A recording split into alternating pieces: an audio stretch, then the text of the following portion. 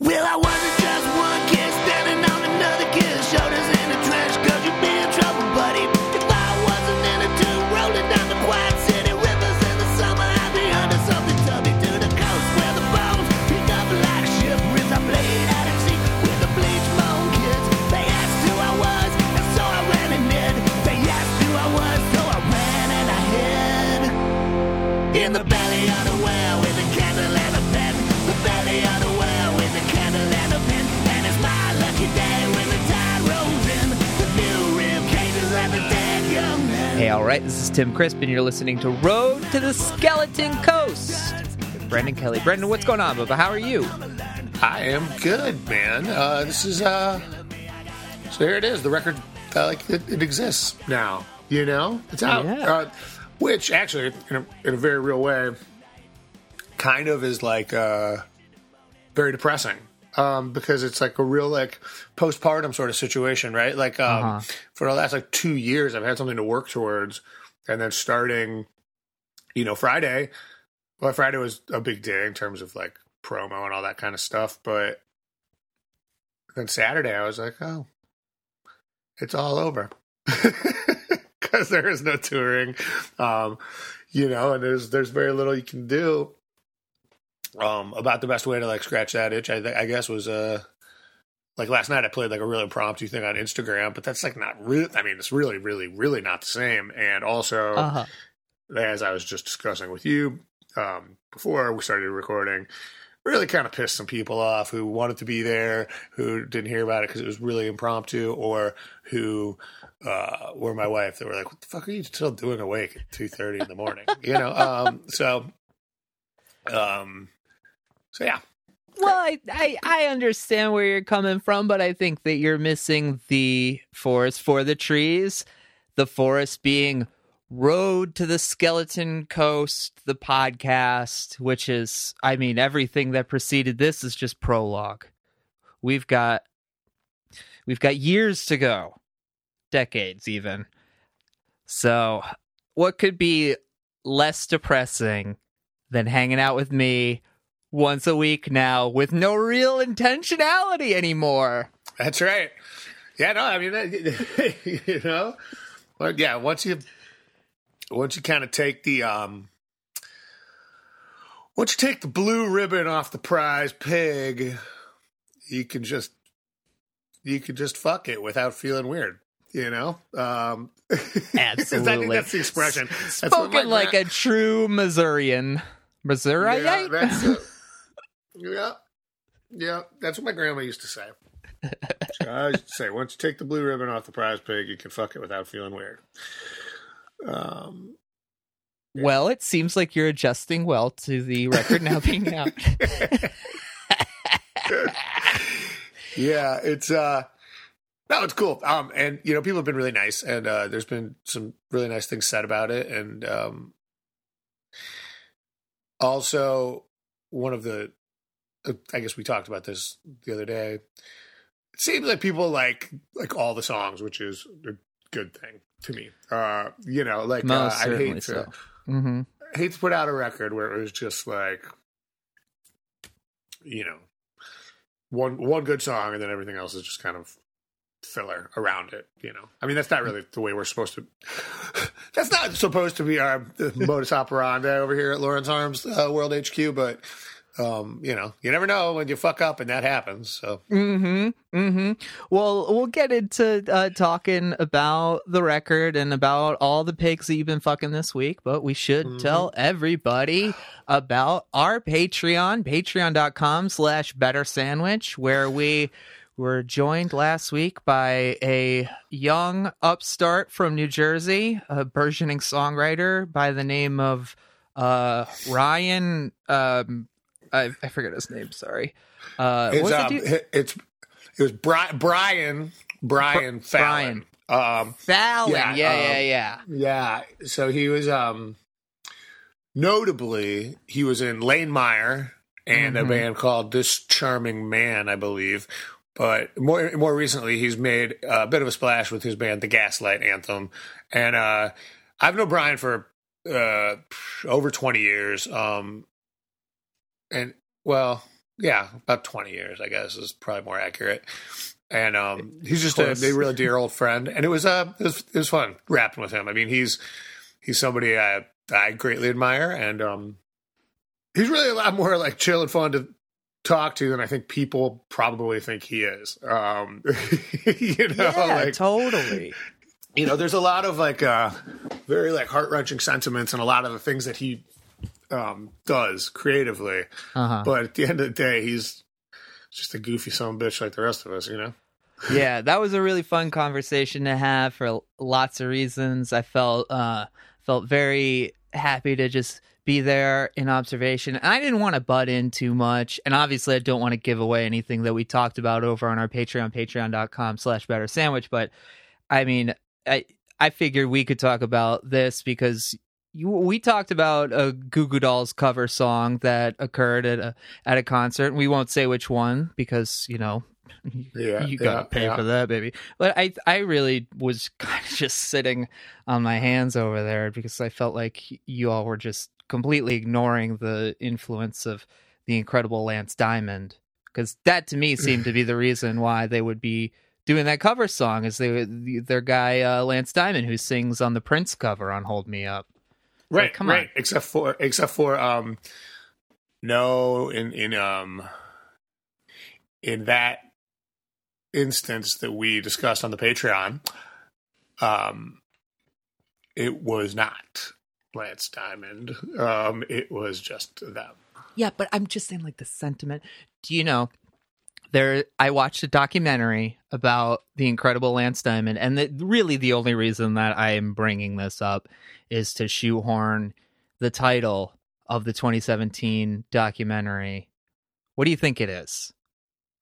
About Lance Diamond, soul singer from Buffalo, New York. A diamond in the rough. Diamond in the buff.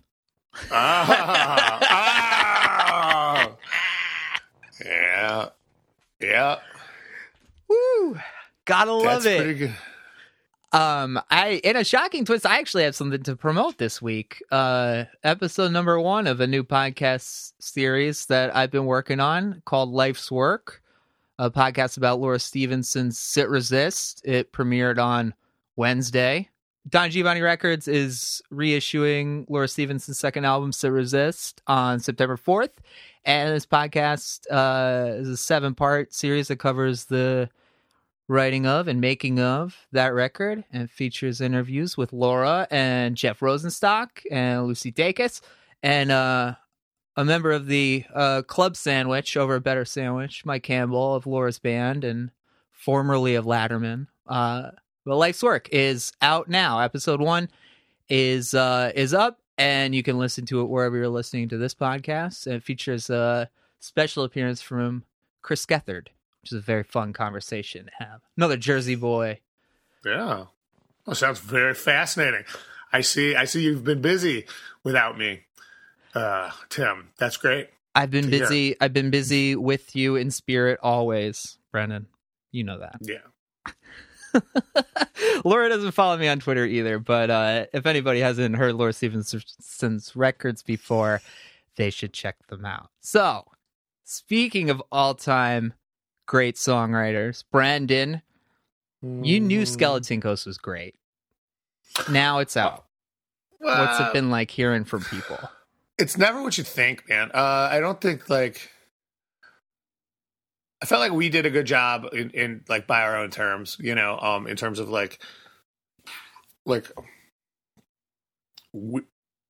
and in the studio we could tell that we had written songs that were becoming more and more interesting than they were even intended to be. That's like sort of a big, I think that's a very it's less spoken of, I think in terms of like when people talk about putting records together, than it deserves to be, which is like, there's some songs that you get into the studio and like they start to take on a life of their own because what's going on becomes a sort of inspiration, perpetual motion machine. Mm-hmm. Like when you start to lay something down and it's like, oh damn, that's a lot cooler than I thought it was going to be. And it makes me think we should do this. And it makes me think we should do this. Yeah. there's a lot of songs you go in the studio and they end up about how you thought they would be, and then you like kind of like put the makeup on the pig or whatever to I'm using nothing but pig references. That's the only metaphors I'm using on this particular episode.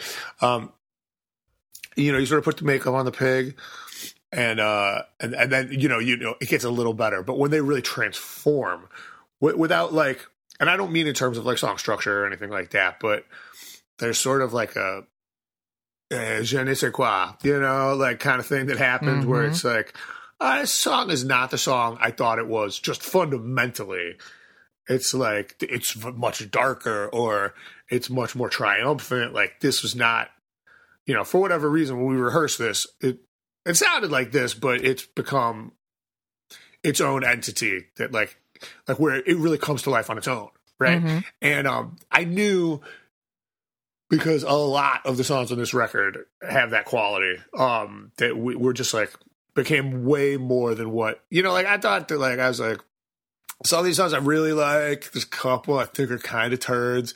And by the time we were done in the studio, I was like, we were only going to make a 12-song record, but there's 14. And because we were like, I don't want to cut off any of these songs. Yeah. So like,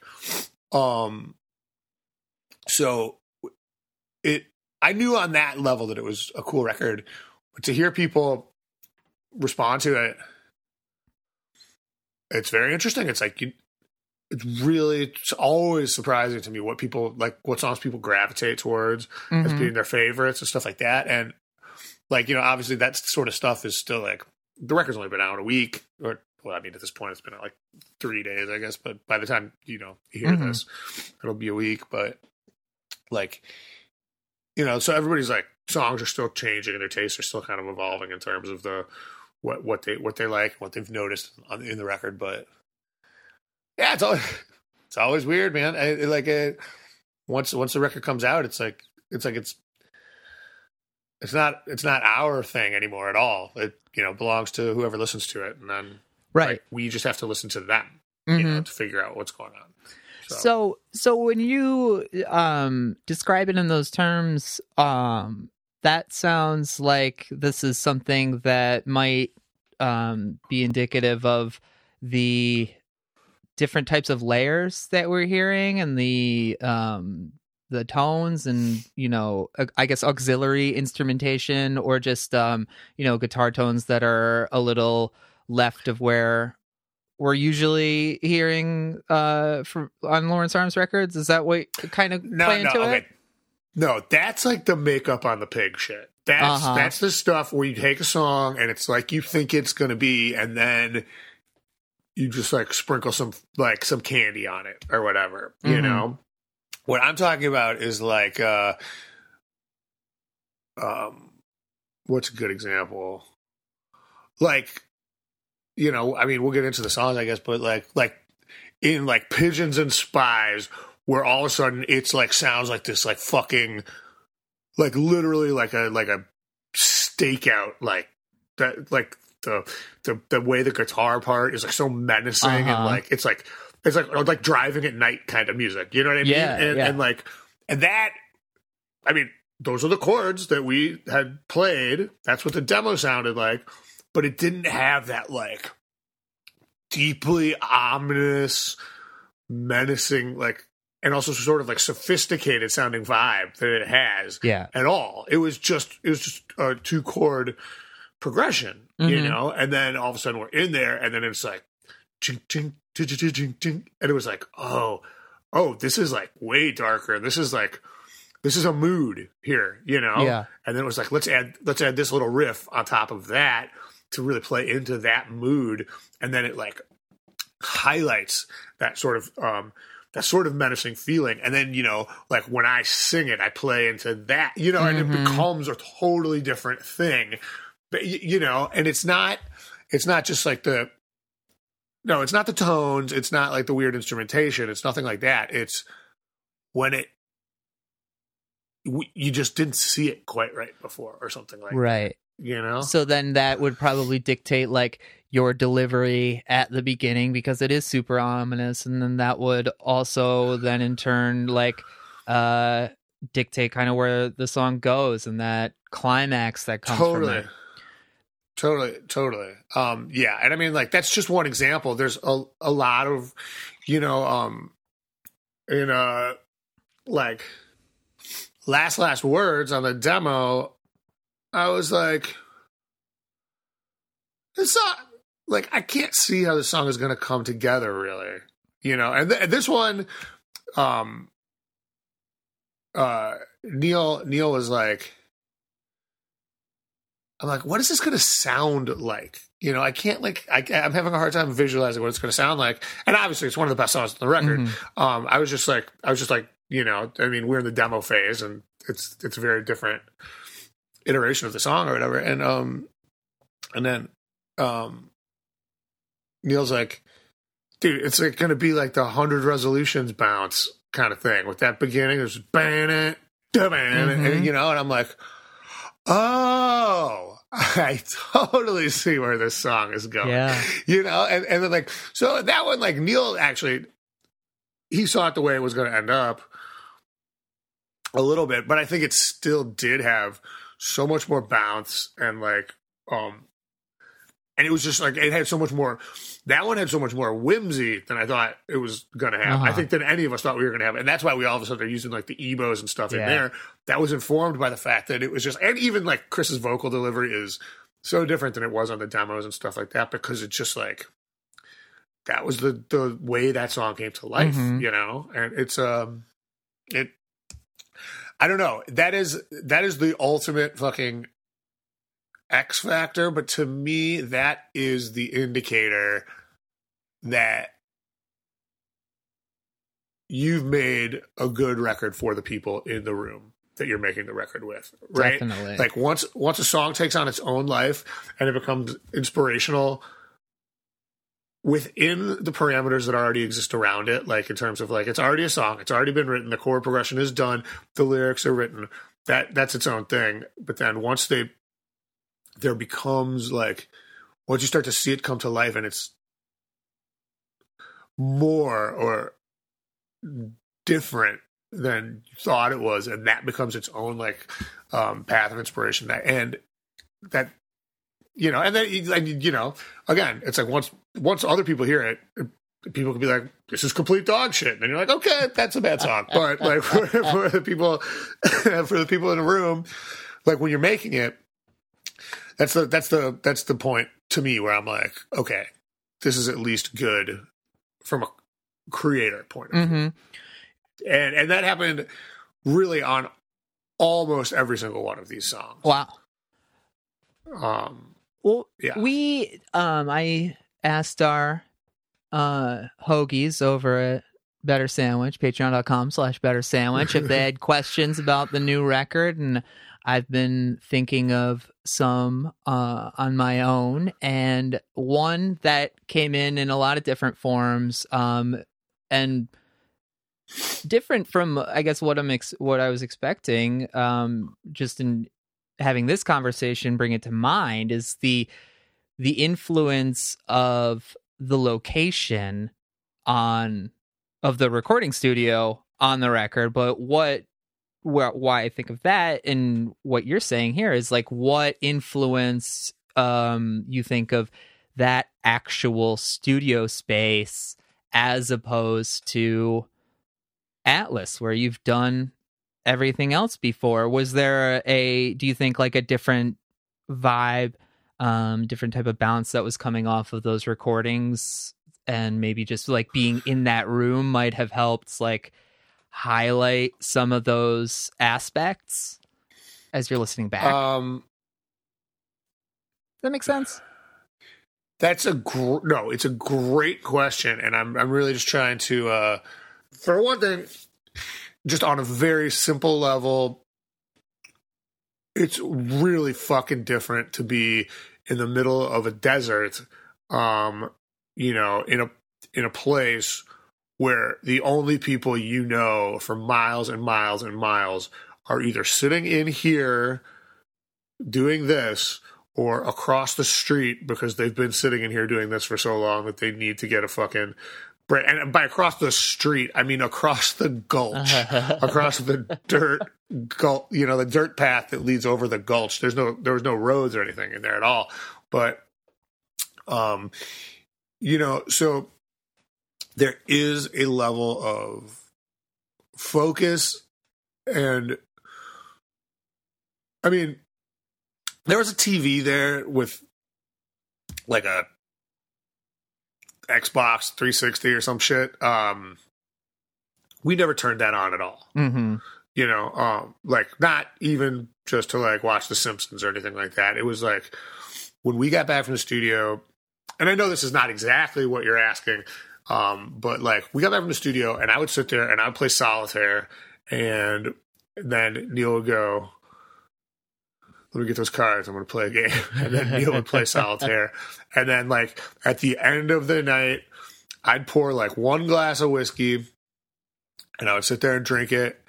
And Neil would take like 4 beers and go back over to the studio where he'd like sit in there and like blast his like, he likes like bands like Bread and shit like that, like weird, like, hey, this is an African jazz band, and I'm like, okay, that sounds neat. And then he would like blast that through the speakers in the studio, and just like, drink beer and smoke weed, and I think just like have a little Neil party. He kept being like, "You coming to the Neil party tonight?" and I mean, like, I just like when we record. Look, I mean, I like drinking, believe it or not. But when we record, I really like try to stick to like having like one glass of whiskey at the very end of the night, just right before bed, if that, just because like I don't like the idea of being hungover and trying to make creative decisions for one thing, and for another thing, being in a room where sometimes things have to be very, very loud, does not mix well with the sort of like swollen brained feeling of a hangover. So I guess the amount of focus that was just inherent in being in the middle of nowhere, having nowhere to go, nothing to do, really contributes a lot to the overall mentality. It also contributes a lot to sort of the empathetic nature of how much everybody's working. Yeah. You know what I mean? Like because it's not like I just was like, yo, I'm going to run down to Portillo's for a while, get some hot dogs, and then maybe like take a ride on the bike path, and I'll be back, and I'm going to stop by and see Marcus or whatever. Like, instead it was like, I'm going to go maybe back to the little house and play solitaire while you finish doing this thing. But it becomes very, very obvious that it's like, Chris has been sitting there for 6 hours nonstop. Mm-hmm. Matt has been sitting there for 13 hours nonstop, Mm-hmm. and it like that really has an influence on how hard you want to work and how much you want to make sure to like. Nobody wants to be the fucking guy in the fucking war movie with the phone on his helmet and the glasses that gets killed in the first scene. You know what I mean? Like, right. Well, not the first scene. The first scene where everything goes tits up, yeah, like that. And obviously, like, the real solidification of the ideas of like putting all the sounds in there and stuff like that, the howling and the I guess it's all howls, really. Even the whales are howling, kind of. That stuff was definitely sort of codified into the DNA of what our idea for this record would be by being out there and hearing like those very sounds, you know, outside our doors, and in the night, because I mean that desert comes to life at night, man. It is, and it's, but the songs were written, You know what I mean? Right. And you know, the main difference is there's just a lot more focus out there and a lot more toys to play with, like in terms of instruments, amps, pedals, stuff like that. Totally. It's like, you know, you can't write. Hemingway wrote a pretty good book about fishing. That's because he spent a lot of time in boats. He couldn't have just been like sitting in Spain and just being like, yeah, this is what it was like when I did that thing 25 years ago in the Florida Keys. Yeah.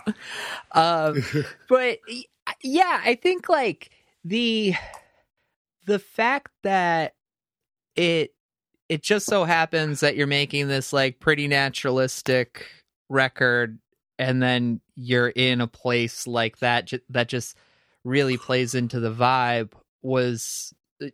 it just happened to kind of work out that way, right? Like there's no more Atlas Studio, and that's why you ended up going down to El Paso, correct?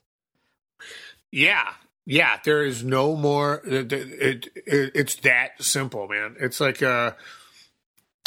it didn't have anything to do with like, oh, this record we should seek out a place that's reflective. I mean, first of all, that is the most fucking obnoxious art shit that there is, to be like, yeah, well, you know, this record was really written about, it was really written about the plight of French prostitutes. So we decided to rent a little space in Pigalle, live among the French prostitutes. And, you know, like that is like, no, that is not our bag, man. We talked about a record yesterday on Patreon, patreon.com/Better Sandwich with Brian Fallon. That was a sort of a crazy successful record that was recorded and written in a cabin, and and the fucking number of records that I've seen come out in the past 15 years that involve someone going out to a cabin and writing a record in solitude is just like so fucking funny to me. Like you can't, you are really just like buying into the idea that if you just like go and do that thing, that some sort of like creative energy and magic is gonna like make your crappy record better. You gotta have good songs first. Yeah, no, totally. And it is like, yeah, there's a real cart before the horse thing. I don't totally hate the idea of like being like, yo, I need some solitude. I just want to like throw myself into this. And, you know, the way to do this is to isolate myself, you know, in some cabin somewhere and just like have nothing else, no distractions, nothing else to. I understand that. I mean, I do too. I think I see it as a PR campaign, and I'm just like, get the fuck out of here. That's the thing, and it's like that's sort of the thing that like the Sonic Ranch was such a cool place to record that it is impossible for it to not be part of the narrative of this record, particularly because the record just happens to be kind of about it, but that's coincidence. That has nothing to do with why we went there. We didn't write anything once we got there. It was all done. And it's too good of a like piece of the narrative to leave out. Right. But I don't like it as a PR thing. Like, and it's like it's just a coincidence. You know, like the band Chromeo? Yeah.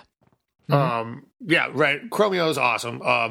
And I saw an interview with them when I broke my knee. It was kind of right before we did the O Calcutta record. I was like, you know, like immobile for months, and so I would watch. It was a kind of a freak accident. I just fell wrong, and it was a granite floor. Ooh. I snapped my kneecap in half like a cookie. And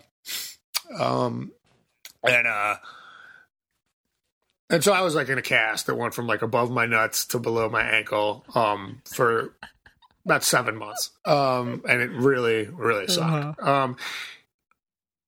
But I was watching like videos on demand on like Comcast, Uh-huh. and I got really into Chromeo because they had some videos on demand, and there was a video interviewing them, and this was like right when they started. It was their first record, and the guy's like, "What's the band name?"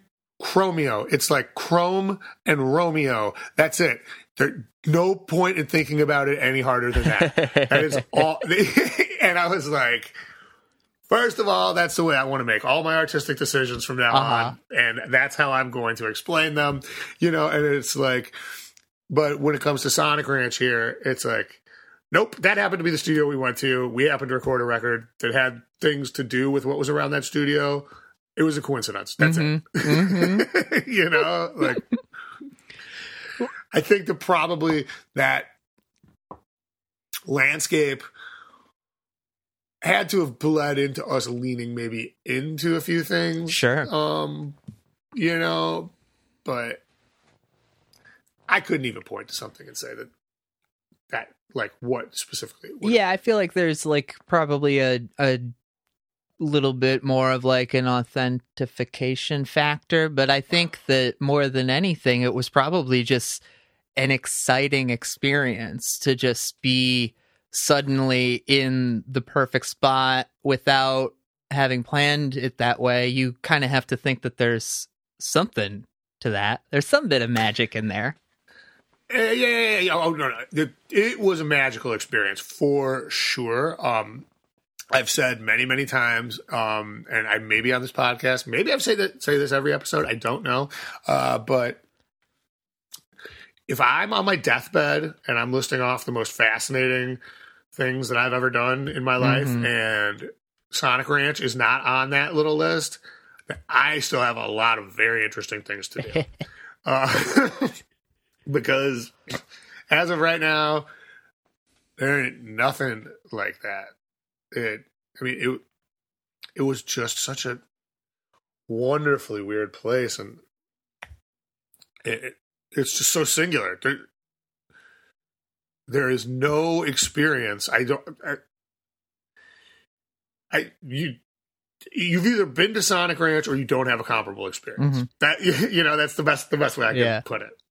So one thing that's like kind of been interesting for me, like thinking about this stuff, is finding myself in this position where I'm talking to you now. 5 days removed from the actual release of the record, you have obviously been so busy with getting everybody excited about it, doing interviews, doing shit like that. Like, where are you, like, where are you at with just all of that?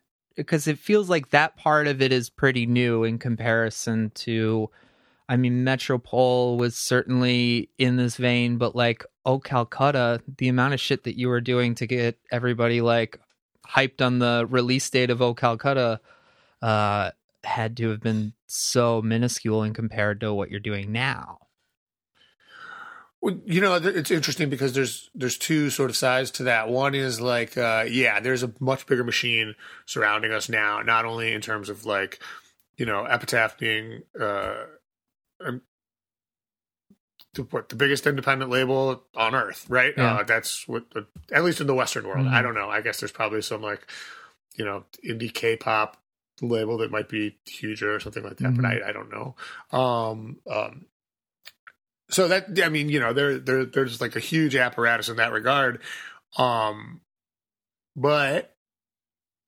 there's also no shows now due to COVID. So there's nothing like that to promote, which takes out a lot of, frankly, it like sort of dismantles a lot of that apparatus that even works around us, you know, like there's like people like, you know, like booking agents and, you know, live show publicists and stuff like that, you know, cannot like push for like the Des Moines Daily Sun or whatever to run an article about the new Lawrence Arms record because we are not going through Des Moines, you know, like, and so therefore it means nothing.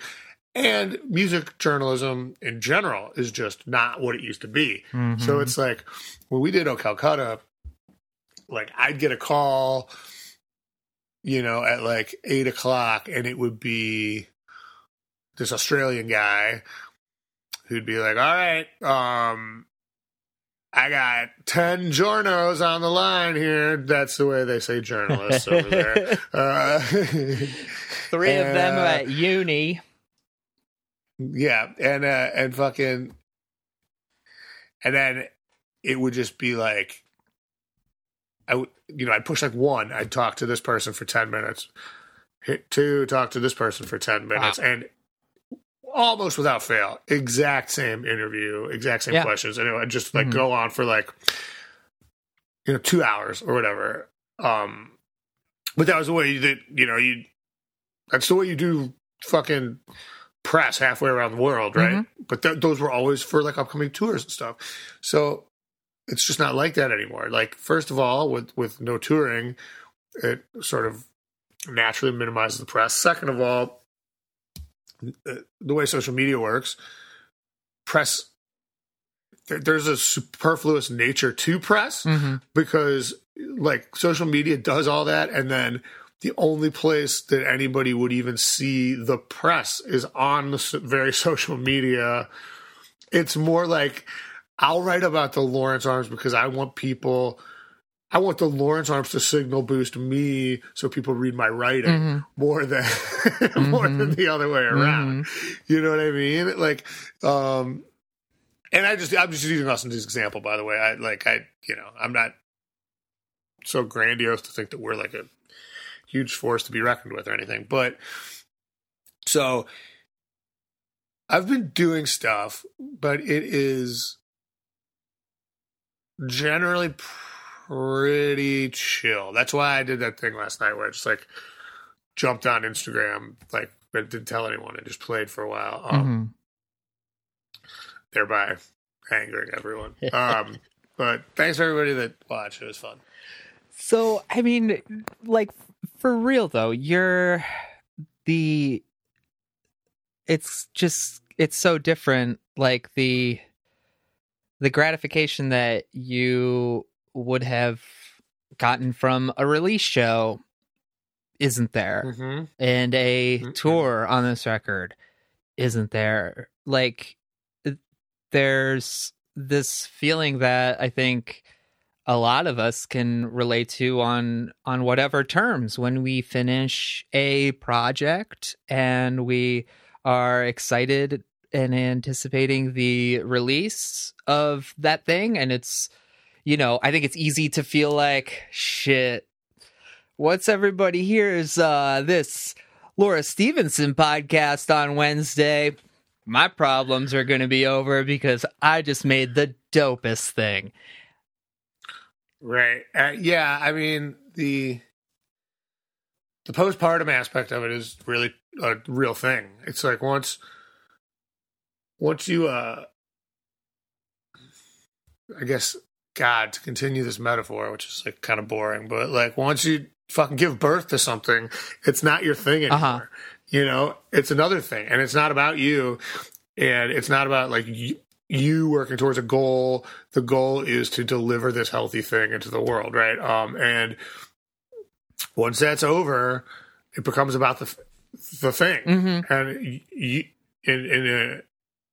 and then like with a baby, I guess, fucking that just sucks because you got a fucking baby in your house, screaming and crying all the time and shit. But like, with the record, it's like, I mean, this record's been remarkably well received. Like what I've seen has been very, very overwhelmingly positive on like I thought the record would scratch people's itch the right way. The response has been much nicer than I even expected. Yeah.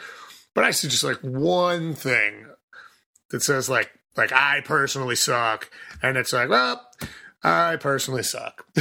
Yeah.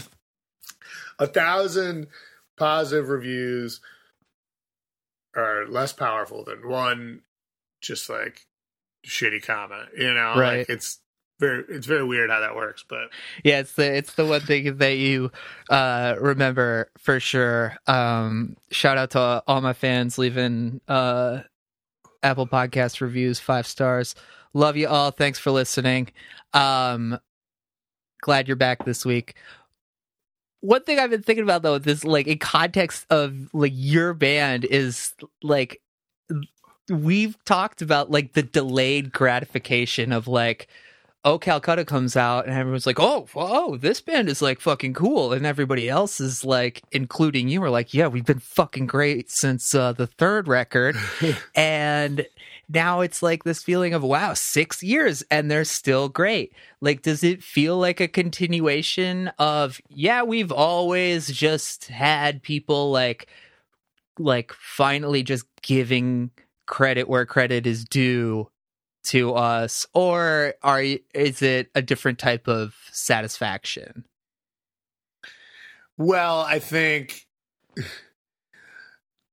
that, man, this is really like getting between like my real heart and my fake heart. Hell yes. On one hand, it's like, yeah, man, I think that the way that we put together songs, the way we put together our band, the way we construct this like sort of plurality of everything that's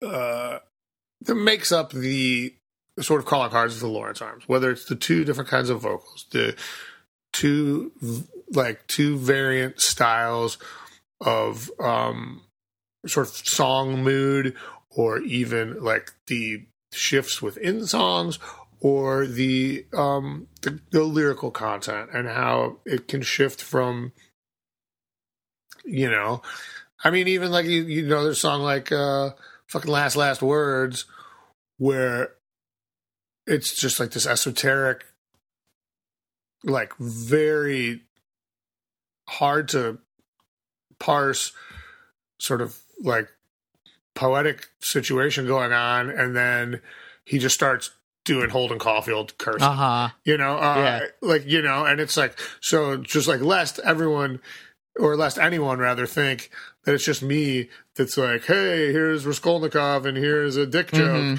It's like that's the duality that like exists in both of us, right? And like, so like on one hand, it's like we worked towards something very so weird that I'm talking about all this duality, and what I want to say is singular, but like the singular identity of this band of sort of contradictions, but that match, right? And like we've honed that carefully, because at first it was too messy of a thing to be able to contain as young dudes or whatever. And so that there's one level of me that's like, well, fuck yeah, we're better than these other bands, man. Like we like meticulously craft this shit, like we're not like just shitting out whatever fucking bullshit is there every 2 years because we want to fucking play the Warped Tour again or whatever. It's like, nah, man, we're like, this is, I hate to use such a pretentious thing, but it's like, this is an art project, and there is something there is a specificity to the ongoing art project that it has to be good. And we've said this over and over again. Like, it has to be good or there won't be more. Right. Like, like, so we know, but that being said, that's kind of like the fake heart side of it. The real heart side of it is like, I'm really grateful that people, first of all, I'm really grateful that people just enjoy it. It would be extraordinarily disingenuous of me to be like, we just do this for ourselves and we don't give a fuck. It's like people's response to it is very important. And like the feeling of like making something that, connects with people the way that stuff, connected with me when I was a kid, that shit's like, I can't overstate how much that like is so much of why I feel cool doing this or whatever, because like it feels like it's like working towards a righteous end that's like generally just, and by righteous I mean just like good in and of itself, good, right? But when people are like, damn, these motherfuckers still got it, this is crazy, this is their best record and it's 21 years in, it's like, it feels really good to hear. And I don't care that I think that we're a band that like sort of operates under a different kind of system, and that like, yeah, I don't think most bands could do that, and I think that's because most bands don't operate the way we do, you know, and like, but it's still really nice when somebody says something like that, and it's like, you know, it's nice to be acknowledged as being able to do something that it's nice to be lucky enough that we still get to do this, and that it's still at a level that people enjoy. You know, I think there's plenty of bands actually that probably still put out like very high quality records 20 years into their career, and maybe they're just unappreciated or unknown or whatever, like whatever. Yeah, of course we're not gonna, I mean, we just wouldn't put out a record if it was bad, but at the same time, like, it is, yeah, it's fucking hard to do anything once you get older, much less like insurgent punk rock is not an old man's game, you know. So like, let's bring this all the way back. When did you feel like the songs that you and Chris were starting to pass back and forth to each other were starting to come together as a okay, cool, we're 1/3 of the way to a record, or oh, I feel like this is kind of the starting point for the next record? Well, the first song Chris sent me was Coyote Crown, and the first song I sent him was PTA. And that was like within 5 minutes of each other. It was really weird, like psych. Like I was like, I'm recording this song, and I'm like, I'm just gonna blow Chris's mind because I'm just gonna send him a new song. Like I'm starting the process of writing the new Lawrence Arms record. I'm just gonna kick it off just by sending this demo, and while I'm recording it, it's like ding, and Coyote Crown comes in. And I was like, oh, so he beat me to that. Holy shit. What cosmos? What cosmos? Let me ask you something. When was the first time you met Chris? We were on the field at our grade school, and he was a athletic kid. We were 10. It was been 1985, 1986. He was playing quarterback, and I was really a lot more like the kid that would like sit over like on the picnic benches and like draw Garfield and shit like that. But I was kind of getting made fun of a lot about that, so I decided to go and try to play football. And so Chris was the quarterback on the team that I was like shuffled onto, and it was just during recess, and I was like, hey, I just want you to know, like, I'm all the way over on the right. I'm always open. Nobody would ever dream of covering me, right? And he looked up at me and goes, I'll try, buddy. That was the first, like, that was the first conversation we ever had. That was when I first met him. And then that was kind of it. I mean, it's like he ran with this dude named Jesse, and they kind of were like, they're both cool and funny, and like, and I was very much I was new at the school. I was also just kind of marginalized in general, and I was into weird shit. I don't know. But then he came over one day to my neighbor's house. My neighbor was this kid, Steve, who was like a real bully. To me, he's like the guy that like tried to get me to drink Formula 409 one time. He like took we let him like, you know, like feed our cat or our dog or whatever while we were out of town. And he like took my skateboard and drilled a bunch of holes in it. Like he was a bully. Yeah. I mean, like not like and Chris was over at his house, and Chris had a skateboard, and I was like, "Oh, you got a skateboard?" I'm like, I have a skateboard. I'll bring it down, you know. And then I was like, "You should try my skateboard," because he had like a skateboard that was kind of like from like, you know, like a Target kind of skateboard, you know, like a Nash or something like that. And I was just like, "Oh no, look, like, if do you think the reason like you're not able to like do tricks and stuff is you, but it's not probably. Here, check out an actual skateboard, you know, like I think you'll find the difference is amazing." And so we just started talking a little bit, and Steve locked him out of his fucking house. You know, and I was like, well, you could come up to my house, you know, like I just lived in an apartment right across the alley. And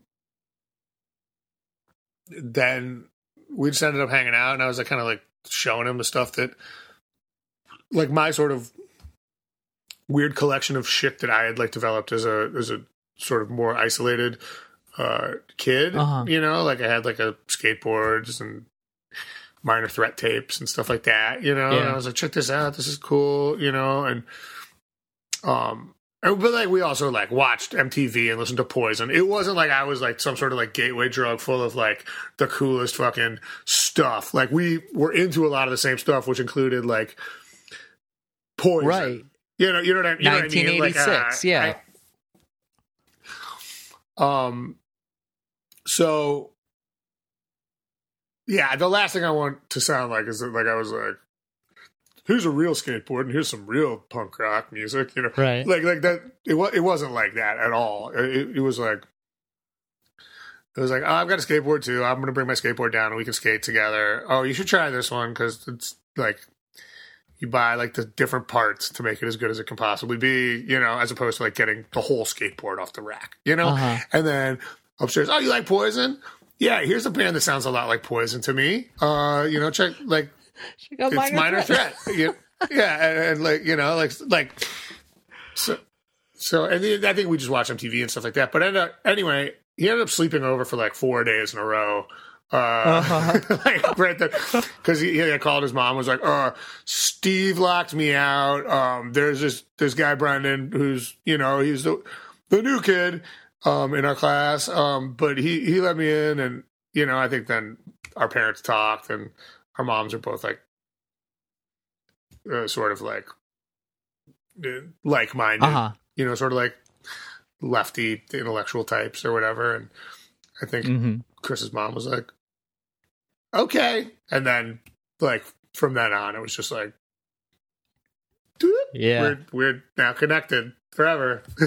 For real. There's something so funny about your Cosmos, you know, the fact that you both wrote songs about the same scene in Vertigo, the fact that you're writing something to send to Chris with the intention of the new Lawrence Arns record, and you get that message. That's fucking wild. Yeah, man. It is.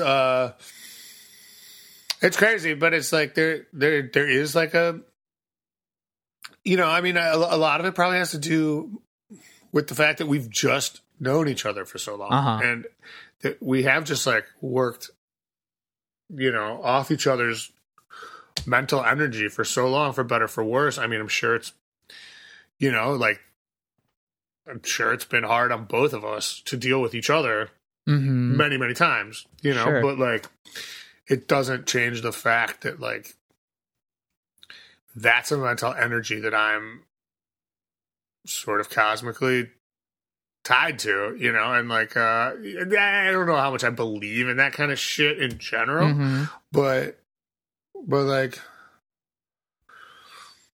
if you spend enough time like thinking about somebody, you know, it's like I grew up just like me and my mom, and it's like I would have to like anticipate her feelings by like the look on her face when she came in the door, because that would determine if she was in a good mood or a bad mood, and that would determine how I could act in general. Yeah. Do you know what I mean? And so it would be like within 1 second I had to be like, okay, is this like mean mom? Is this crazy mom? Is this dismissive mom? Is this sweet mom? Like, you know, like, and so what I'm saying is, in my like sort of upbringing, I have learned, and I mean, I don't think this is unique to me. I don't even think it's unique to probably anyone. I think you know exactly what I'm talking about. Yeah. Probably. It's just like I just remember that like that was a thing, and it tied me really into being attuned to what people are thinking and feeling very quickly. Right. Because like for me, at least, there was no other place to go. It was just me and my mom in this apartment, right. You know? So it's like, if she was fucking pissed, I had to know right away. Cause it wasn't like I could like go sit with my dad and be like, mom's really being a bitch, you know, like that wasn't an option. So what, I guess what I'm saying is there is like a sort of like cosmic currency that exists between people if you like really like hone in on that kind of thing. I don't know how much I could say that me and Chris writing this first 2 songs for Skeleton Coast from 3,000 miles away fits into that sort of category. But I have spent a lot of years looking at and thinking about and trying to decipher Chris's whole thing, you know, like over and over and over and over again. And, you know, if he hasn't been doing it this way, also, that would be weird. You know, so, yeah. So there's some sort of like temporal, I don't know, maybe it makes more sense. I think, yeah, it totally makes sense from within, you know, sort of how we all, I think, can relate to the experience of like, say, experiencing this particular time that we're in right now and having friends from all sorts of different places and kind of like knowing a little bit intuitively on, you know, where they're at, how you can reach them, what sort of graciousness you can give, to just like let them know that you're thinking about them.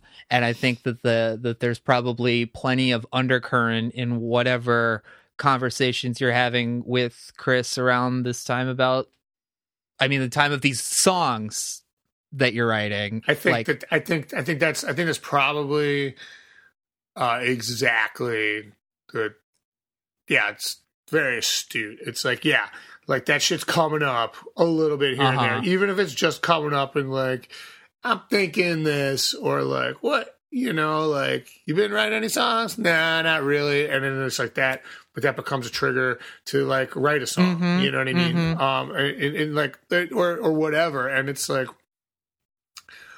Chris and I don't do a ton of idle bullshitting. So there tends to be, if we're communicating, it's either like, here's a joke or like a situation that I know is going to make you shit your pants laughing because it's so like, this is our shit right here, you know, like whatever it is. Or like, did you get the check I sent you? Or like,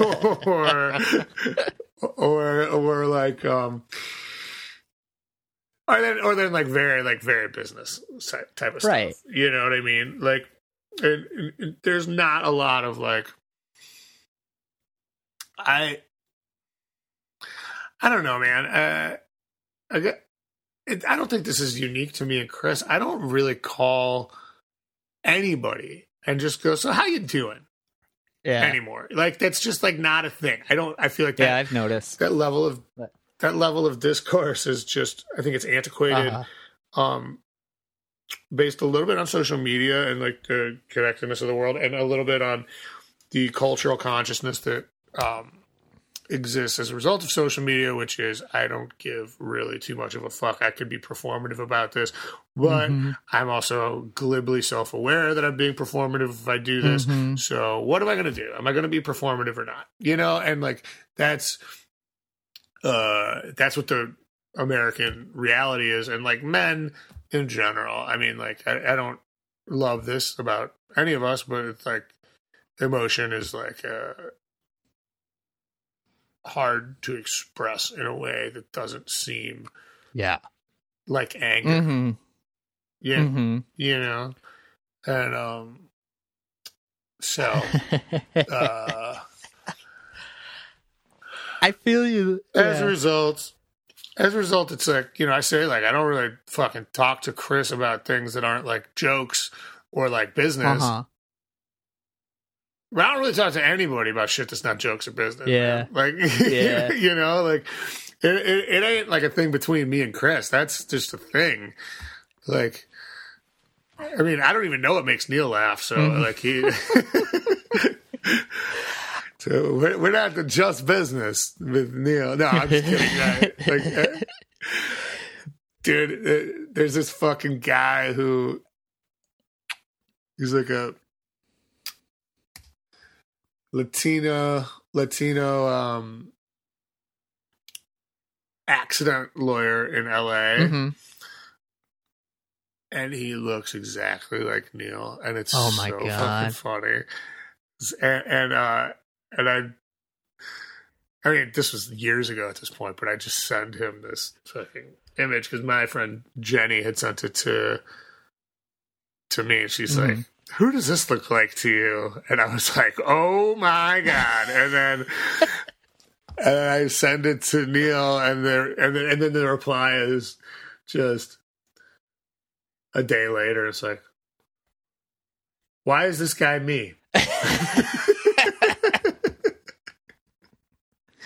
It's funny because last week you said something about when someone tells you, you know who you look like, and you always think, I look like that guy. yeah, no, totally. Yeah, I think I told you. Somebody told me I look like a young Artie Lang in a bar. Not too long ago. Yeah, that's as someone who's been losing their hair since they were 22. Being told that you look like pretty much anybody can become very mean very quickly. I didn't love that. It wasn't great. I don't think you look like Artie Lang. I don't think if you tried to look like Artie Lang, you would look like Artie Lang. I mean, like, you could, if you try hard enough. If I just like started pounding like Hostess chocolate pies and then like snorted a bunch of glass so my nose was just like hanging off my face like a Ziploc bag, I'd look at least like theoretically like Artie shave Lang. the mustache and just bring a spritzer with you everywhere so you got a good like upper lip sweat going constantly and you'll be good to go. Yeah. I also have to say, I mean, like, yeah,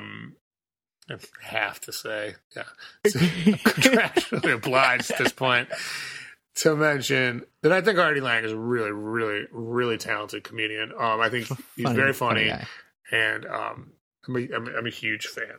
And I believe you're not allowed to say that in this era without saying, and I hope he gets the help he needs. Right? I think you have to say that too. So, yeah. But I secretly don't mean that. Just that, like, a party and Artie is fine with me. I don't care. So Chris has talked a lot about his sharpening in terms of lyrics, how much he's worked to really hone his word economy, and it shows so much on this record.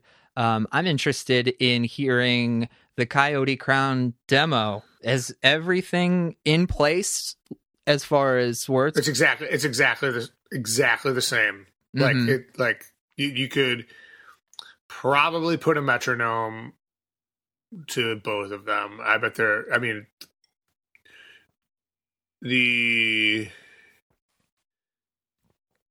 the end, I think we came up with the idea of just doing the solo. And I remember that I was like, add another guitar, add another guitar, add another guitar. Like at that end part, you know. I mean, I think Chris had the vision of the whole thing.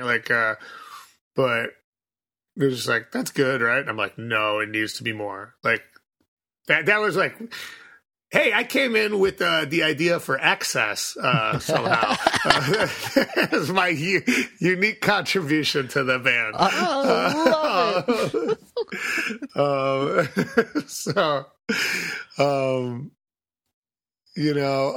it. But yeah, that song was fully formed when on that first demo.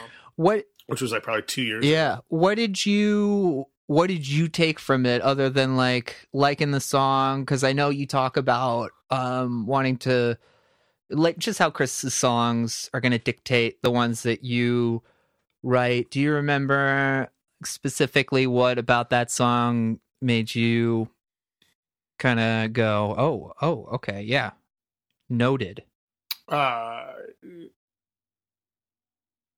It's the last line of the song. Was a mood setter, and it's like, I think it's interesting. They're like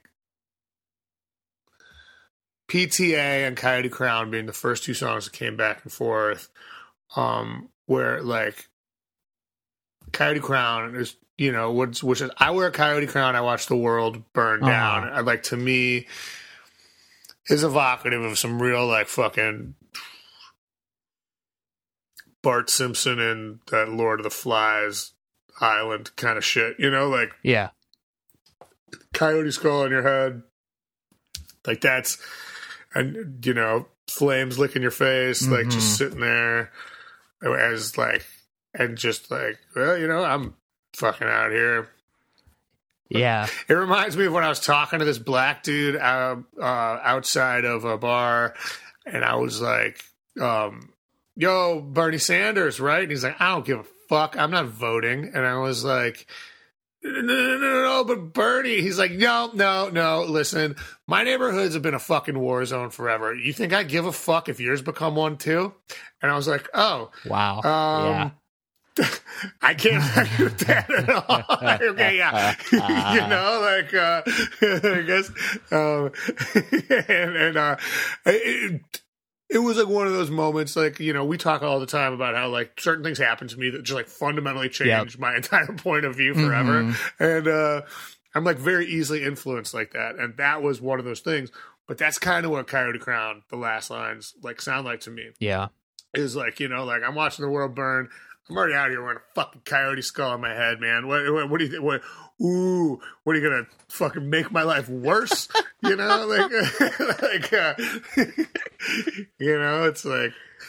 I'm the one who's already got the hat. You're gonna have to find your own. Yeah.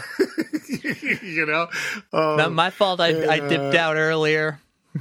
Yeah, exactly. And then PTA being such a song of sadness and ending and resignation on a personal level.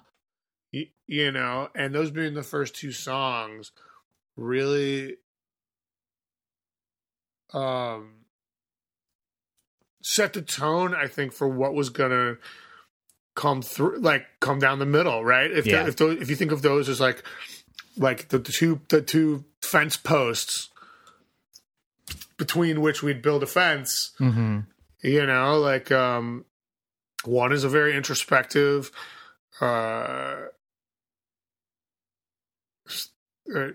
very isolating song, and the other one is about almost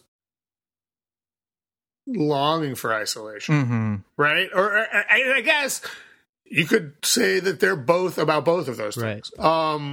just from a very different perspective. So those two songs set the mood for sure. And then from there, I think it was like they were so far apart while still having this connective tissue that it became very easy to populate the characters who would, for lack of a less like Broadway director way of saying this, end up living on this skeleton coast. Yeah. So I'd like to talk about the characters, but I'd also like to sort of use PTA as a bit of a PSA for people, because I got a lot of questions, and this isn't something that I think I'm not trying to scold anybody here, but I think it's probably helpful for you and I to talk about it a little bit. You write songs, and your songs come from a creative place in your head. The misery that you portray on this, and I had a lot of people asking me, dude, is Brendan doing okay on this record? And I'm like, yo, I get it. I see the same words, but this is a creative person who's leaning into some part of his existence, and you got to make it a little bit more magnified if the song's going to work. I think that's true. I also think that there's a clarity and self-awareness, that I think is something that, like, I don't go to therapy, which, everybody could probably benefit from going to therapy, but I don't. So I don't want to talk out of school about that whole thing, but I think a lot of it has to do with getting to those points where you go like, I'm drunk, I'm ugly, I'm worse than you think that I am. I have to admit that to myself. You know what I mean? For me, this kind of art, I don't want to be one of those people that says like art is my therapy or whatever, but I think I'm not saying anything on here that's particularly unique to me.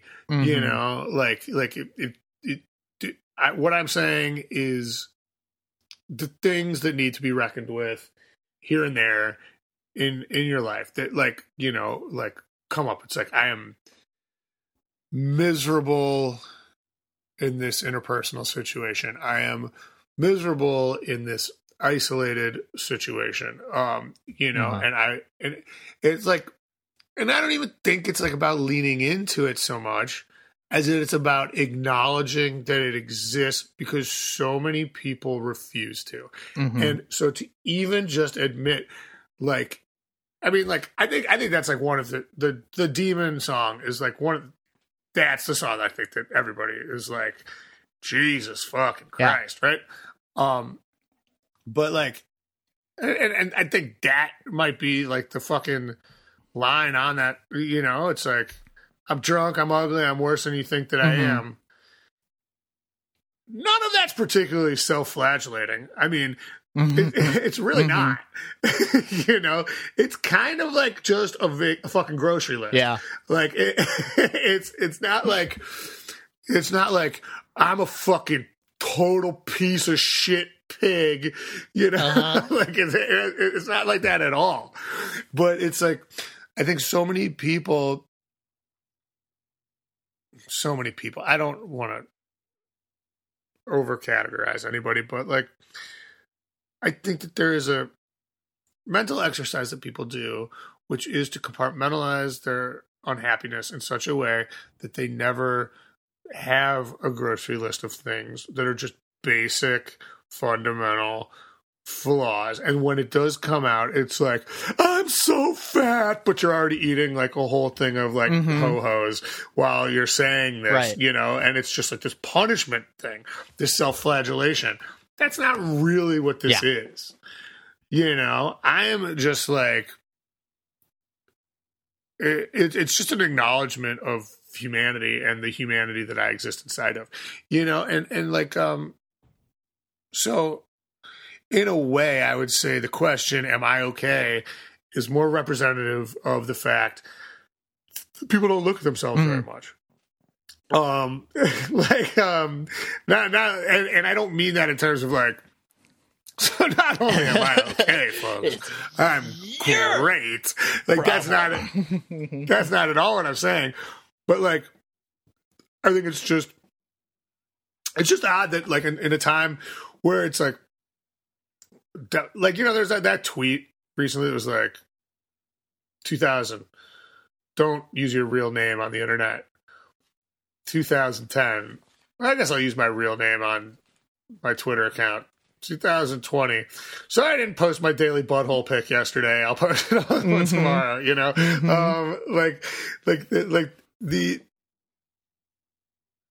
the amount of like openness that's out there and everything. I mean, we've used the word performative quite a bit on this podcast We're lately, talking to but a performer. But there is a certain performative aspect of self-flagellation or like self-expose, rather, that's present on the internet and everything like that. But yeah, when shit gets real, people are like, "Oh, you're in deep trouble." It's like, no, I'm not housing a box of ho-hos saying I'm fat, like in like a fucking suicidal spiral. I'm taking stock of a much larger existence, just like as more of a realist. Yeah, and I think that like as I've grown, I've found that expressions like, I am a demon, that's a really good way to characterize something about yourself that you're like not feeling great about.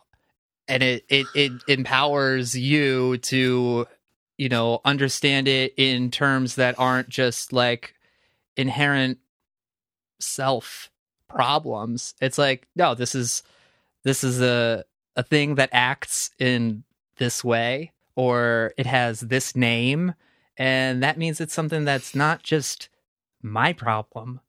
It's a thing that exists in the ether, and that we understand in these ways because they've always existed. Yeah, and I mean, like, like the Demon song is very much a partner to PTA, right? In terms of almost like the explanation of the first one. If the first one sounds like heartbroken or scorned or something like that, which I don't.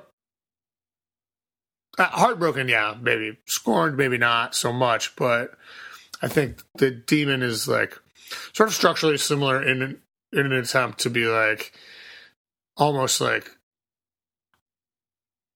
PTA is the song where that ends with you waking up somewhere else from your your love or whatever. The Demon is that morning. Yeah. Yeah. Wow. I like that a lot. Yeah. When you were writing songs for this record, I feel like this has such a logical, it serves as a logical follow-up to the characterization you had on a lot of the Metropole songs, where you're, I feel like on Metropole you were kind of on you were on the brink of like, oh, it's like I'm getting old. And then a lot of the songs on Skeleton Coast 6 years later, it's just like, oh, I haven't really done a very good job of not letting it become heightenedly worse. Did you think about it in terms like that, or were you like trying to maybe like react or like stay away from doing too much of what you did on Metropole? No, these were just the songs for now. Like it wasn't, Metropole is the last fucking thing on my mind if I'm writing a new record. You know what I mean? Like this is all about fucking Skeleton Coast record in terms of like where my brain has to be.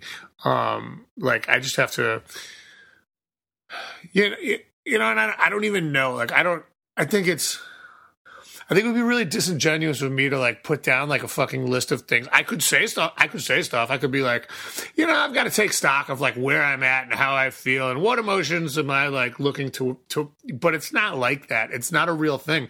That's not how I operate or write songs. What I do is I sit down and I write a fucking page of lyrics every morning. And then I take a shower and then I write another page of lyrics. And then I get out my guitar and I see if those lyrics fit to guitar parts. And the more I do that, the more the lyrics start to streamline into whatever is going on in my head that I can't articulate myself. The more I hear Chris's songs, the more he hears mine, the more that like third invisible eye between us starts to streamline those things into the cohesive thing that becomes the record. But it's never like, I mean, like I've been watching Chris and I do interviews trying to get to what Skeleton Coast is about. Because people are like, it's obviously a thematic record.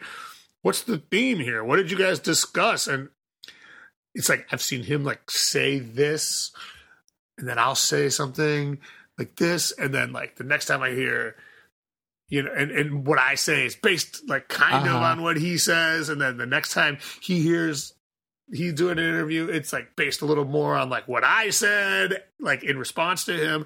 And we finally like narrowed it down. But I think it took us like reading each other's interviews to even get to the point where it was like, oh, yeah, it's about an outpost at the end of the world where there's like a fucking cast of very bizarre characters, all trying to find happiness wherever they can. And like, you know, it's just like, there's it's the fucking it's the vase between the two faces. You know what I mean? Yeah. Like the illusion. You know, that's a vase. Sure did. Vase.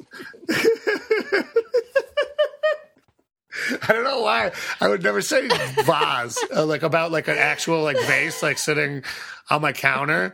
But for some reason, between the two faces, that is a vase, right? Like, it just seems a little more like... Just so y'all know out there, Brendan goes to lots of dinner parties, and he says vase all the time when he's complimenting the host. Right? Oh, that's a very interesting vase. I'm like, is that a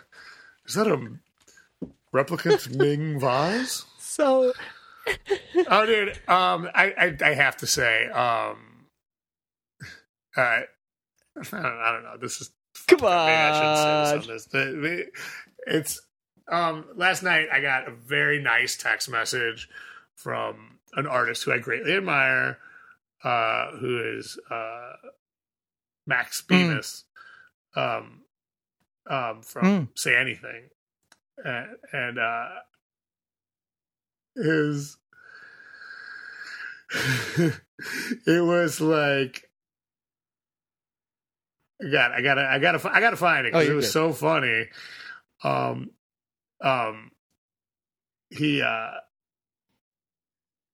Because he was so Max Bemis in it that it was like almost like it like fucking A. Where are you?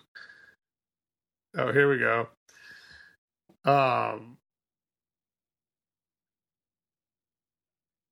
You know, I said something like that you know, he said, like, I'm listening to your band on date night. Congratulations. Yeah. Something like that. And I said, and he said, dude, thank you. That means equally a lot. Knowing it meant a lot, that it meant a lot to me. There's a lot of meaning. A lot of it.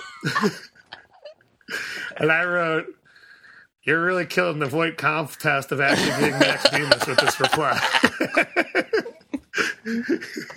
It's like that thing that's so self-aware that it's like, I'm aware that I'm saying this, and now I'm saying it too much, but I'm going to say it again because I'm saying it again. You know, like... For those who don't know, Voight Kampff is the test that they give to the replicants in Blade Runner to make sure to any sentient being in Blade Runner to see if they're humans or replicants. And Max Bemis is definitely Max Bemis. That's all I'm saying. And Harrison Ford is definitely Harrison Ford in that movie. Am I right? So we're walking a line here with doing this podcast where we want to make sure that we're not unpacking everything right away. We want everybody to also and when I say we, I mean you and I haven't discussed this, but I don't want to go and unpack every reference in this record right away. I want to let all of that shit build naturally for everybody.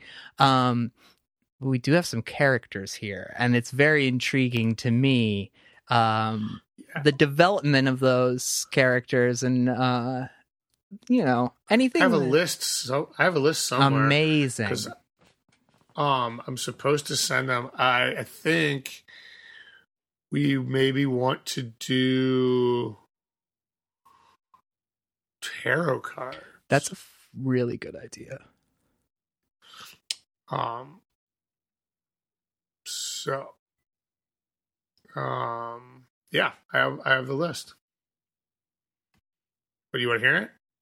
What, am I supposed to be talking right now? Yeah. Why don't we go through that list a little bit? Well, the first characters on the list is some horseman. We're not. It is not clear how many. But that's how they come. It's like it's some horsemen, which I love from a poetic standpoint so much more than four horsemen. It's so good. Because it's like, because like that's the thing. Let's give fucking Moses the benefit of the doubt and say that like first shit in the Bible is real, right? Or I mean, I guess Revelation is discredited even by biblical scholars, right? It's only like Alex Jones is the only person that believes in Revelation, right? But if that shit's actually gonna happen, it's just like, yo, some horsemen are coming. It wouldn't be like, it's the four horsemen of the apocalypse. Right. It'd be like, yo, some horsemen. Kind of like how there's just like some like secret federal police in our city right now. Just like 150 of them. Like, I don't know. That's what they say. Yeah. So there's 150 secret pigs in Chicago right now. Hopefully these horsemen can. But so yeah, that's from Quiet Storm, obviously. What's happening? Well, I just find it so funny that it's some horsemen, and then the actual like unpacking of that's probably a better way to consider the whole concept. Because if there are 5 horsemen coming, I don't think I'm going to be trusting the people who are saying, no, they only said 4. Yeah, right, yeah. Yeah, it's like 5 horsemen doesn't make it better. It makes it much worse. There's another guy. Be not alarmed. They said it was 4. This is the true test. Yeah, right. Yeah. Who else is here? There's the 2 doomed lovers of PTA, obviously. Mm-hmm. There's the Bleachbone kids of Belly of the Whale, who, strike me as very pale, even though they're living on the beach, playing among the bones. Mm-hmm. Just like they're the cool kids. They're the ones that when you're not getting covered in football, go, buddy, I'll try. You know? Yeah, that's so cute.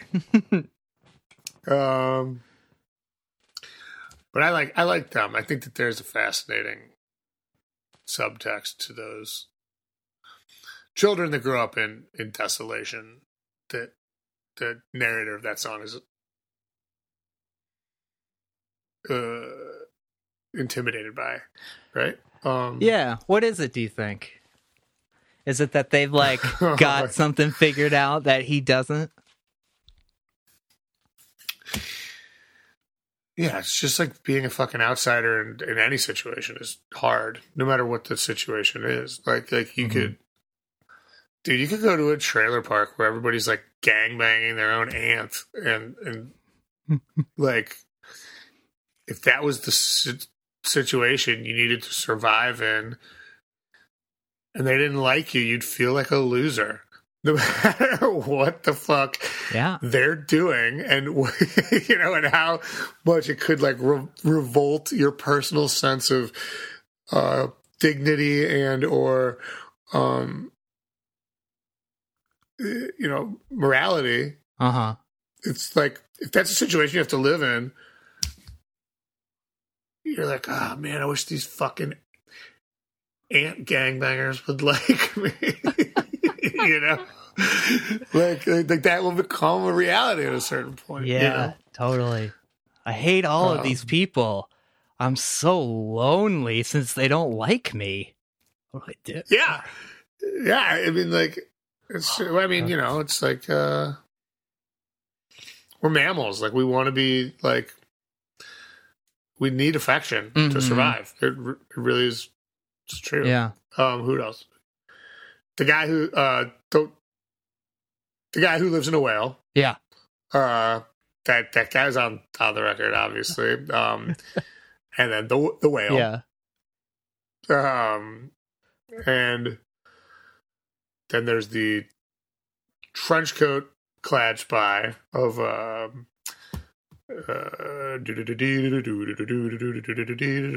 Dead Man's Coat. Dead Man's Coat. Yeah. Yo, that song is so fucking cool. I'm so intrigued by it. It's got, I mean, I don't know if I like overdo it with like going to DeLillo references with Chris just because he had fucking one mouth too. But like, man, the second half of that song is like so white noise to me. Dude, White Noise, I've been rereading right now, and oh, for real? it's fascinating because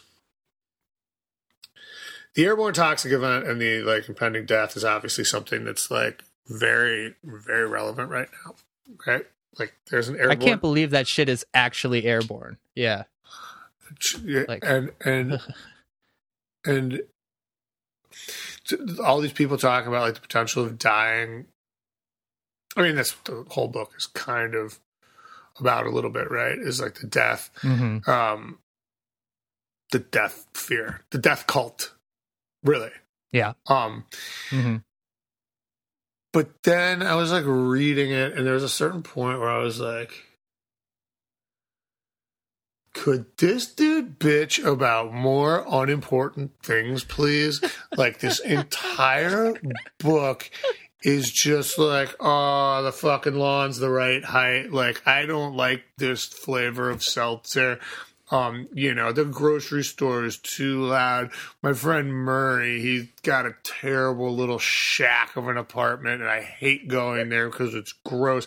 My wife's got, you know, floppy tits or whatever. And then, dude, I realized the book is called White Noise, and he's a professor of Hitler studies. The whole thing is not even about the airborne toxic event. It's about white people being obnoxious and horrible. That's what the book is about. And having to obsess about death because you don't have to obsess about dying. You know what I mean? Like, if there's nobody fucking potentially shooting at you, then you get to sit and fear the existential idea of death. You know, like, and it's like, I don't know. either it's the most tone deaf book I've ever read in my life, or it is the most unbelievably advanced take on white privilege that I think has been put out there, that I've seen, at least, in terms of like when it came out. Yeah, I mean, it is a book that was written in 1985 or whatever by a white dude, a white fiction writer. Not too much thought, I think, was put into any other experience other than the white one. I don't know, man. I mean, it's like it's like there's like so much like subtle nuance in there that does imply that it's like this is being seen through a lens. I mean, Hitler is a prominent figure in that book. Yeah. You know? So is Elvis. Yeah. I mean, he just stole from black people. I'm not sure it's not very, very, I mean, I know it's a very smart book. I'm not sure it's not a very smart book that actually is smart by 2020 standards. Like, yeah. I think that it plays into something that like is, it's like suddenly like, no, you can't just have like a fascination with Hitler. Like, you probably shouldn't have that, but it felt like a more benign interest. And now it's just like, oh, this is like not even like a good study to have.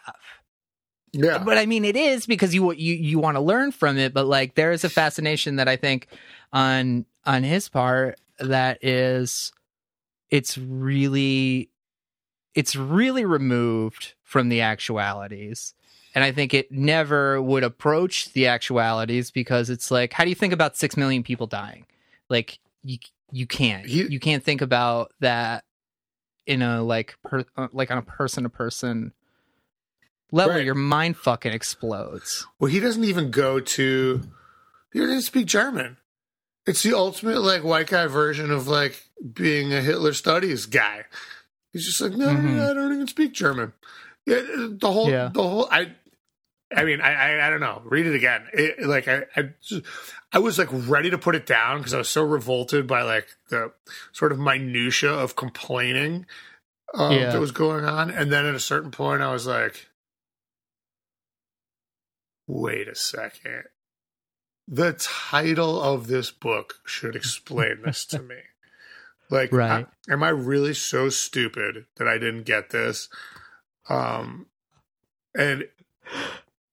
I don't know, man. It's turned me around. But anyway, we're talking Dead Man's Code here, not Don DeLillo. Look at us rapping away like it's 8:35. You know what I'm saying? Yeah. How about we won't put this in. How about let's do the like characters from the rest of the side A, and then we can leave the characters from side B for next week. And then Girl, you're frozen. Oh, you're really frozen. So frozen, I'm going to text you. There you are. Oh, hey. Were you just going, hey, you're frozen to me? Because that's what I was just saying to you. I said it once, and then I said, I got my answer. How about we do like the characters from the rest of side A, and then we can cut for next week. I think it was pretty clear that we went in with a like sort of loose plan, but we got to talk about cool stuff. So yeah. You want to do that? Mm-hmm. Sure. Cool. So, now I get to think about reading White Noise for the 7th time because I didn't catch that either. And what does that say about me?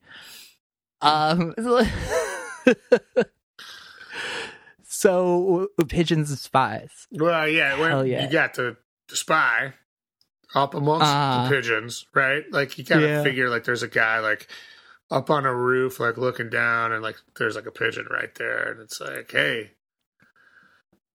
you're, you know, I'm up here amongst the pigeons, right? Like, Yeah. and then the bombers and the moms, right, which I feel like are drone operators, and like sort of mothers whose children are having bombs dropped upon them, right? You know, just in terms of that conversation, like that's sort of what that's just supposed to be about. Like, I mean, well, this whole song is like got a whole. A lot of people reaching out to you about this one, I would imagine. Yeah. This is a big one that people have latched onto, which is weird because I didn't even know if it sounded like enough of a song to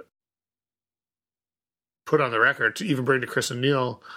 I was just like, it's very odd. Like, I don't know. I didn't know that it held together, like with the way the parts worked and stuff like that. I obviously, you know, with the help of those guys and everything, it came together really nicely, and people like it. But it's also very like naked, this one, and the lyrics are so esoteric. I think that like there's a big part of me that was like, this is just a lot of weird fucking fluff going on here. Like there's a lot of weirdness happening up in this bitch, you know. Yeah. And it's weird though, because I think it's such a direct song. It's like these are like definitely metaphors that you're using, but it's really clear what is represented in them. Yeah. I mean, well, that's good. I hope so. I mean, like I think the entire thing of this song is, I mean, I don't know if this is where we're going to go into this kind of stuff, but like, it's just the distance that exists in any fucking relationship, right? Like, you know, you're talking about like the pigeons and the spies are like looking down at people who are far away, going about their lives. And it's just like, all you and I have in common is that we're both up here not doing that. You know, like fucking, or like, you know, the dinosaurs versus the fucking earth, where it's like, yeah, what we have in common is something, hit me and killed you, you know, like, yeah, totally. You know, like we both felt an ancillary pain, you know, and then like, obviously the, I guess like sort of like with the bombers and the moms are like just both like drawn into a necessary like field of like death chess that they don't want to be fucking involved with necessarily. And that like, and that when actual people die, it's either like a fucking high five from like some room in, you know, Michigan where like two drone pilots are like trying to kill people, or it's like all these fucking mothers crying because those are their sons who are dead, you know, in the desert far away or whatever. And then obviously the whole fucking the locker room queer part, which is like sort of like the apex of this whole thing, which is like, you know, when somebody insults you, it's never about you. It's always about them, like 100% of the time. And it's like a piece of advice that I think is, it seems very obvious, but it's something it's really hard to understand in the moment. And it's really true. It's like, if somebody's like, you're ugly, what that means is like, I'm hyper obsessed with appearances and I am terrified that somebody would find me to be unattractive. And like, I'm standing, like a drowning person will stand on your body in order to get air. You know what I mean? Yeah. And that's the same thing. You're ugly. I'm standing on your body to get air. You know, and so that, I mean, that's sort of what this part's about. Like that, you're the locker room, I'm the queer. It's like, that's just about self-hatred, right? And self-flagellation. And like, how do you survive hating yourself? Is it by getting your ass kicked? Is it by kicking someone's ass? You know, and the whole fucking thing is just fucking exhausting. And that's what the chorus is about. Totally. You know? So yeah, I mean, I know, like, we weren't going to, like, go through and unpack any of the songs, but that one, we did, I guess. Yeah. Well, I mean, that was, I think, that line, "You are the locker room and I'm the queer," it hit so fucking hard. And I say this as a straight person, just because, like, I think anybody who's, you know, not doing the beating has been in that situation of being the queer, whether it's like implied that you are not straight, or it's just the fact that you're weird. Yeah, it's sort of be like, you know, it's like, I fucking was a little kid in the 80s, right? And like, so there's a lot of that sort of like casual homophobia that like people my age like throw into, like, well, I just mean it's lame or whatever, you know, which is like, it's despicable, and it's not what I'm trying to do here. But like the shorthand is,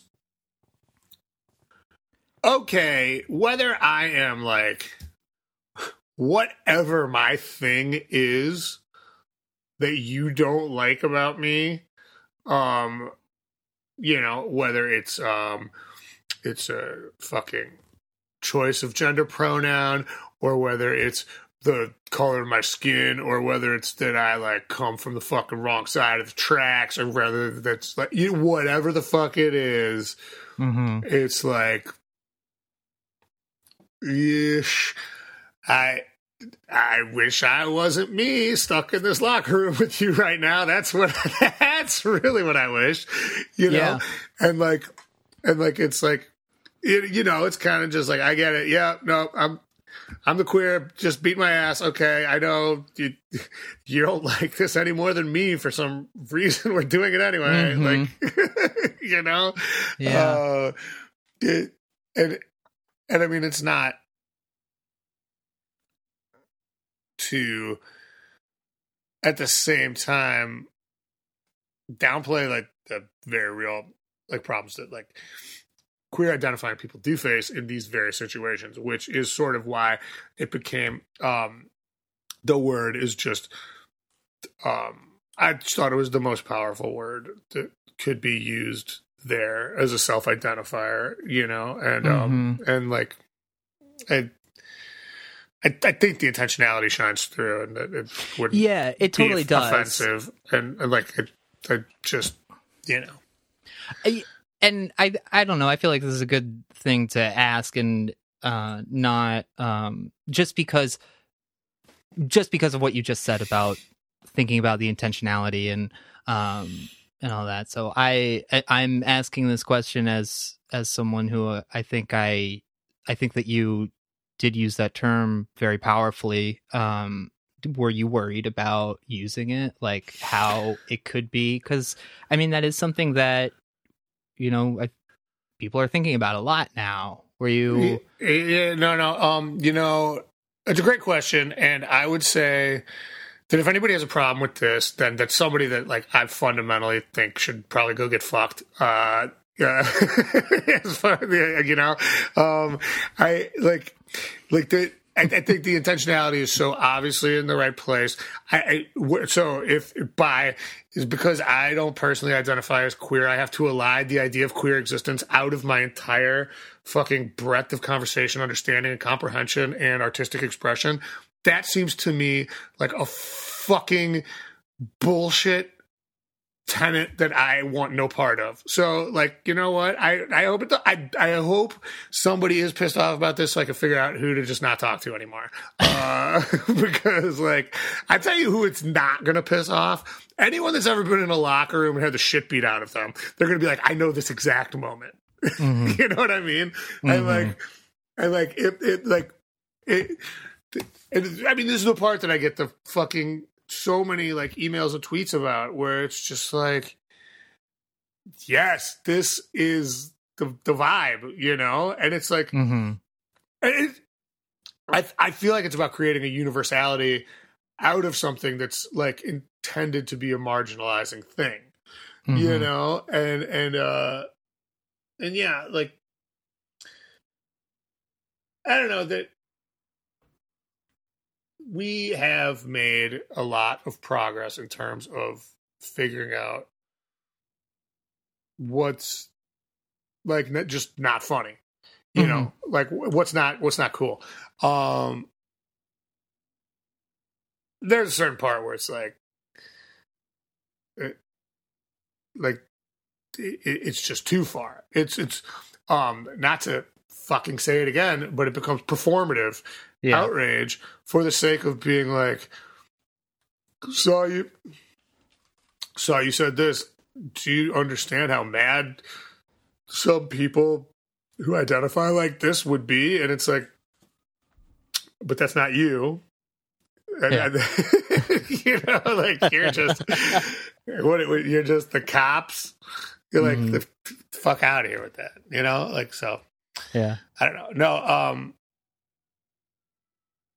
I suppose I was worried about this only in terms of how like emotional it kind of made me feel to write. Yeah. You know, I felt like it was very naked. And that was what made it hard for me to kind of come forward with this song, I guess, a little bit, but not the language. Just like, so we'll do last words, and then we can curb the character list for next week. Give us something to talk about. But who's in there on last words other than Holden Caulfield? It's just Holden Caulfield and some sort of like well, it's Holden Caulfield esque character coming to terms with not being famous, I guess. You know, like you're the star of your own movie when you're born, right? And like for the first like, you know, long time in your life, you're like, I mean, I don't know if you're lucky enough to grow up to be a little white boy in America, I think is I will speak from that experience, as that's how I grew up. It was like, yeah, I'm going to be in the army. I'm going to be a policeman. I'm going to be an astronaut. I'm going to be a rock star. I'm going to be on the Broncos. You know, like whatever the like. The Denver Broncos. Well, what do you think? I'm not good enough to be on the Steelers or something. But fucking, but like, it just you see all of this inevitable world fame that you're gonna encounter, and then at a certain point you go, oh, fuck, I'm 35. I am not going to be famous at all. In fact, I will be doing none of those things. Yeah. I actually still work at my dad's carpet cleaning place, you know, and then that's the rest of your life, you know. And I think the idea of this song, I pitched an idea for the video of Hennessy going into a museum and seeing pictures of him, like on the walls, but it was like American Gothic, but both people were Neil's face. Uh-huh. And you know, and then like Van Gogh. Have I already talked about this? Yeah, we talked about this last week, and now a lot of people are asking me, "Where's that Neil video?" Well, the video had to change quite a bit, and it's coming out this week. It's very, very different now, but the idea was like, you know, like hang me in the halls of obscurity behind a velvet rope in a distant gallery. Like, I can't speak for Chris's intentionality at all, but this is a guy who's just like, yeah, just like, I don't know. It's the whole thing is funny. There's such a like. I'm like taking this apart as a fan as much as anything. Like, still thinks he's gonna be in a museum, and he's still like dressed to kill for nothing. You know what I mean? There's still like a sense of like fucking weird entitlement that's going on there, even though it's like with resignation. Mm-hmm. I think. I mean, I'm 100% sure I see Chris's sense of humor in this song. Mm-hmm. So I know it's like, there's like a tongue-in-cheek aspect to it. But it is funny because it's like this character is so resigned, and yet at the same time, still putting on the tuxedo, you know? like just... It's like, yeah, you know what? Nobody gives a shit about me, but on the off chance they do, I gotta impress them. Yeah, gotta give them what they paid for. Yeah. So this was fun, and we'll kind of check back in next week with, you know, more and more growth that comes from this record being out and people experiencing it and all that other good shit. We're on Patreon, patreon.com/Better Sandwich. If you want to join the Sandwich Club, if you want to be in Club Sandwich, go on over there. Club Sandwich. Heroes and Hoagies. There's room for more. It's $7 a month. It's like the greatest thing ever. Almost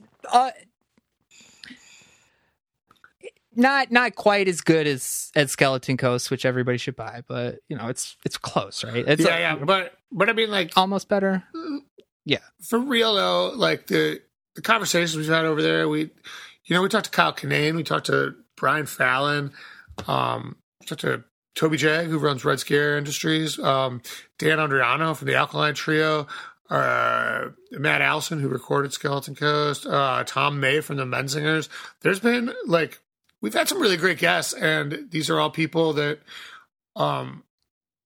you know, are like my friends. And so it's a good opportunity. I think if you like that kind of shit, like, I don't know, like if you listen to this, you must not hate hearing me talk. I think there's probably no way that you could both listen to this and hate hearing me talk, because it's a lot of that. And I've noticed that I talk a little bit less on the Patreon too, as I interrupt you right now. So if you... that is true. So yeah, if you like hearing me talk and hate hearing Tim talk and want to hear what it's like for like me and the dude from the fucking Menzingers to cut it up about what it's like to have to survive in the world of COVID or whatever, or just, you know, listen to me and Brian Fallon clandestinely make fun of artists. It's really fun. It's a real cool thing to be part of, and it's got a good name. Yeah, fantastic name. You're pretty good at interviewing, not as good as me, but that's okay because we've still got this, and we will be back next week with another edition. We look forward to it. We'll see you then. Thanks, brothers. Thanks, everybody.